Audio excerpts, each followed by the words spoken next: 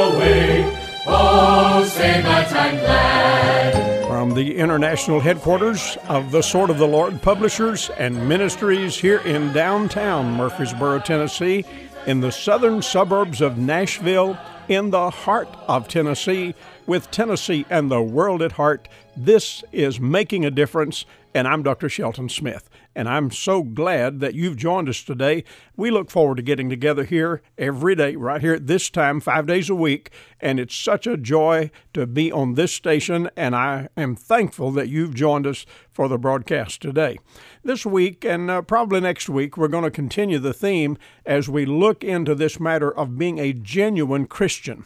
Now, I understand sometimes folks use the term and say that they're a Christian, and they may not really understand what it is that they're talking about, or they may think that everything is in place, but they have not really looked to see what it's all about in actuality. So we're talking about a Christian in the sense, really, truly a genuine Christian. I tried to define that for you on Monday, and we talked about what it is to be born again, to be saved, to be in the family of God. Then we talked about being a growing Christian. Everybody who gets saved ought to grow in the Lord. And then yesterday we talked about being grounded, being solidly grounded in the things of the Lord, learning the great principles of the Bible and getting anchored in them. Well, today I want to talk to you about being a glowing Christian. That's glowing. I want you to see that there is something about the perspective that you have, about the spirit that you possess, and how that we ought to reflect that in our countenance, in our conduct, in everything we do. We'll talk about that momentarily. Let me remind you that in November, the 10th and the 11th of November, we'll have our Sword of the Lord Men's Conference right here at Sword of the Lord headquarters in Murfreesboro, Tennessee. And guys, I'm telling you, this is a real special event, Friday night and about half of the day on Saturday. And I tell you, you'll be glad to have been here. It's a very, very special event. Get on the Sword of the Lord website, check it out, and I think you'll want to be here. Now, let's get right to our study today. We're talking about being a glowing Christian. You remember in John chapter 10, verse number 10, Jesus said, I am come that they might have life and that they might have it more abundantly. He's talking about something beyond the norm, something beyond what most people have. Also in 1 Corinthians 15:58, a part of that verse says, always abounding in the work of the Lord. Not dragging our tracks through it, but doing what we do with interest, with enthusiasm, doing it with an excitement, and all of that. I mean, when he talks about being abundant, when he talks about abounding, all of that is just a part of glowing as a Christian. 2 Timothy chapter 1 and verse 6, Timothy is encouraged to stir up the gift of God that is in you. And so every one of us ought to be stirred. We ought to be excited. Jesus said in Matthew 5:16, let your light so shine. I mean, just turn the light of the Lord on in your life and let it glow. Now, when you and I talk about the matter of glowing as a Christian, we talk about the matter of demonstrating our faith warmly and excitedly. I'm reminded that in the book of Philippians, for example, we're told to rejoice, and again, I say rejoice. 1 Thessalonians 5:16 says, rejoice evermore. Well, here we are as a Christian. We're genuinely born again, serving the Lord, doing what we know to do, and yet there are circumstances, there are discouragements, there are things that come along the way that maybe are intimidating, and yet the Bible says rejoice. Now, you say, in a world that is clouded with darkness, how do we maintain that spirit of rejoicing? Well, back up just a little bit. When we talk about rejoicing, remember, that's an outward expression, but it ought to reflect something that we have inwardly, and that something inwardly is joy. Remember the fruit of the Spirit, Galatians chapter 5? Let me get you to take note of that. Verse number 22, Galatians 5 says, but the fruit of the Spirit is love, joy, peace, long-suffering, gentleness, goodness, faith, meekness, temperance. That ninefold cluster of fruit is very, very special because it's something that the Spirit of God produces in us. When we get saved, the Spirit of God comes to live within us. I mean, in a genuine Christian. And then when you and I start growing, we allow the Spirit of God to work in our life. And whenever we get grounded, as we've already talked about, we're talking about how the Spirit of God can work in us and produce in us this ninefold cluster of fruit that I just read about here in Galatians chapter 5. Notice the second piece of that cluster is joy, and the Spirit of God working in us, working to do His work in us. He produces joy, and when you and I have that inward joy, then it's possible for us to have that outward rejoicing. So, joy is an inner quality, and rejoicing is an outward expression of that joy. And dear friend, when you have the fire of God burning on the inside, it'll produce a glow on the outside, thus a glowing Christian. You remember in Acts chapter 8, when the Ethiopian man, a man of royalty, a man of great position in his country, been up to Jerusalem, and he was coming back, headed toward home, and he had an encounter with Philip the evangelist, and they talked about Isaiah 53, and Philip preached to him Jesus, and the Ethiopian trusted Christ and was baptized. Do you remember down toward the end of that account, the Bible says that the Ethiopian went on his way rejoicing. That's the key to really seeing this whole picture like we want it to be seen. Remember, that's the way that every Christian ought to function. That abundance, that abounding, it ought to be there. That joy, it ought to be there. That rejoicing should be there. Now, Ephesians chapter 5 and verse 19 talks about us singing psalms and hymns and spiritual songs. I think, again, when you have the joy in you, you'll want to sing what we sometimes refer to as the songs of Zion.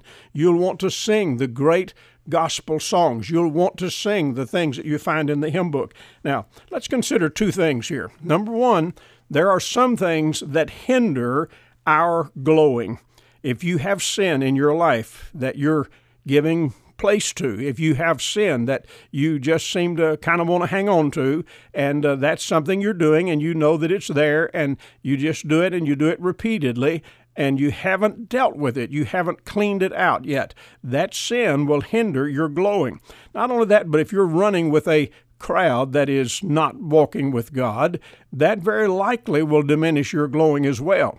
It's awfully difficult to try to stay buddies with a worldly crowd and at the same time go in and just let this excitement that you have in the Lord show clearly in that environment.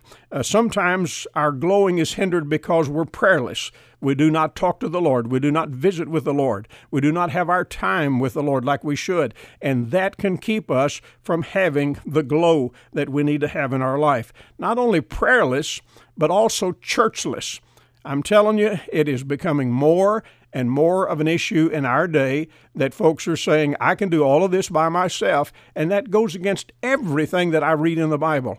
This is not something that you and I should decide that we can just handle on our own. The fact is, God had an idea. He called it church. The word church means a called out assembly, an assembly, and we assemble with other believers, and that is a part of God's plan, and it's one that'll help.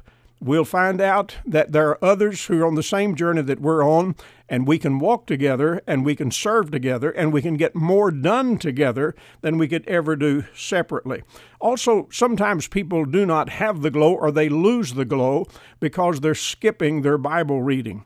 They do not read the Bible on a regular schedule.